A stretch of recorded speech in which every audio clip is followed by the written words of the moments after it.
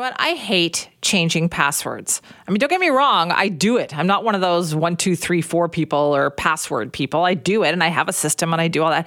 It gives me anxiety thinking if I'm going to have to change my password and then start all over again. But our Scott Shantz is with us this morning because apparently he's found me a solution. Yeah, well, I didn't come up with it. This solution has kind of been in the works and it's coming full steam ahead. But yeah, passwords, Simi, are definitely the problem. And you're definitely not in the minority with hating doing it. I think everybody, no matter what size office or home you have, we've all experienced something like this. It's saying the server went down. Does anybody know that password? Because otherwise we can't do any work. Try password. Nope. Try 00000. No. Okay, now try 000001. Okay, I'm not doing every number. Right? We've been there, right? We've all been there. Yes, we have. I've experienced this ad nauseum, and you have an iPhone, I have an iPhone, and do you use the Face Unlock? Yes. Okay, I do too. I don't trust it 100% because I've told you this story, I believe, that my daughter can unlock my phone with her face. Now, I know people tell us that we look a lot alike, but that one, I can't do her phone. And she is somehow able to do mine. Sure, and that's a thing, and we're sort of new. What these are, they're called biometrics. We're sort of new in the whole biometrics thing, but this is coming, and it's because we're starting to realize, Simi, that passwords are actually the problem. I spoke with AJ Nadell. He is the chief product officer at a company called Aware, and they master things like biometrics. I started by asking him if, essentially, passwords are becoming obsolete. Here's what he said. Absolutely. To put it bluntly, passwords are not just obsolete, they are the problem. And most people don't already know it, but your passwords are already out there. And just to lay the grounds, we know the average cost of a data breach, according to IBM, is $4.37 million. Yet 82% of people reuse the same username and password, which accounts for the majority of these data breaches. So without a doubt, passwords are a problem.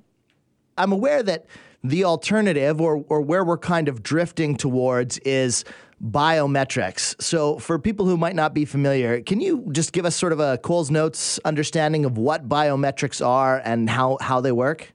Yeah, so the easiest way to describe biometrics are a metric for who you are. Right. So we're all familiar with TV shows that show fingerprints or face or iris or your voice. These are all biometrics. And the beauty of biometrics is they are incredibly unique to you, meaning nobody else will have the same exact biometrics as you. And that's what makes it so powerful, especially when combating passwords. While people are reusing the same username and password as you, they're not going to be reusing the same biometric because it is uniquely you. And not only is that a unique thing, we can tell the difference on a minute scale between you and the person next to you or your family, your friends, to make sure that you're able to leverage your unique characteristics to do whatever you need to do, including logging into a portal. If people were more responsible with passwords, I appreciate how you say passwords are the problem, because year in and year out, we hear that, the most common password is 12345 or whatever. But if people used passwords in a more responsible way, would that make any difference? As I mentioned, 82% of people reuse the same username and passwords for several of their accounts.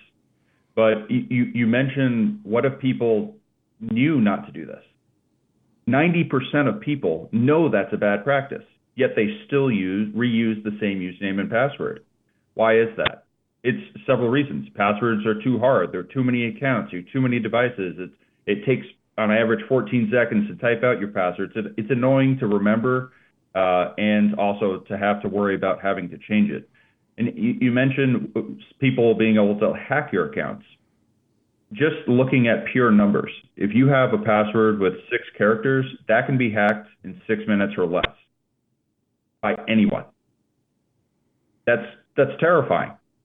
So why is it we're still using this antiquated practice of passwords? I mean, this is an artifact of the past. We should be using biometrics for a much more secure, a much more scalable, and honestly, much more accessible means of being able to authenticate and present and identify who you are. Okay, now what about the people who are concerned about things like personal data, and we're volunteering a record of our fingerprints, and if the company that we're logging in with, that company that stores all this information, gets hacked somehow, now companies have access to and could potentially sell much more personal data on users who are submitting biometrics. Yeah, that's a great question, and big question that we get very frequently.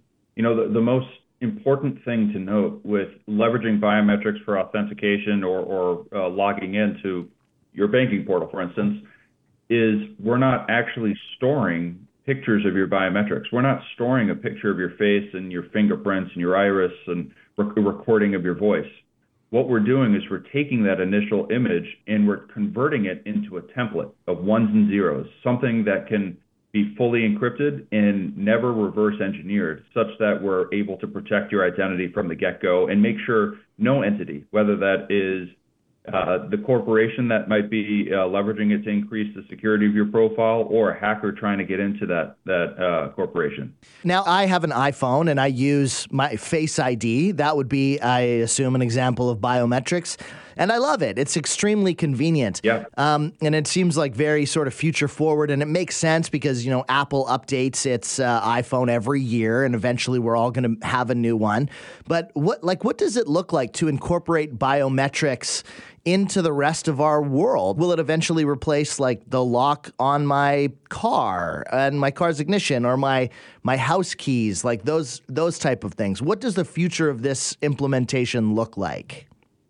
That's a great question. And usually when you think about the future of tech, it means that we're still waiting on some of that technology to be developed. But the technology is already here. We already have customers who are using this technology for verifying somebody's identity, for being able to log into their account, for getting into a building, replacing the badge for access control. This technology is here today. It's just a matter of making sure companies realize that there's a real cost associated with passwords. And it's not just on the data breach side, it's also on being able to support people in password resets, which cost over $1 million per year per organization on average. Every pointer shows that passwords need to be thrown away. Get rid of them, Simi. No more passwords. I would like to do that. Scan my iris, scan my fingerprints. You can have it all. All right, that's good. He's enthusiastic. Thank you for that, Scott. That is our Scott Chats. If you want to weigh in, Simi at cknw.com.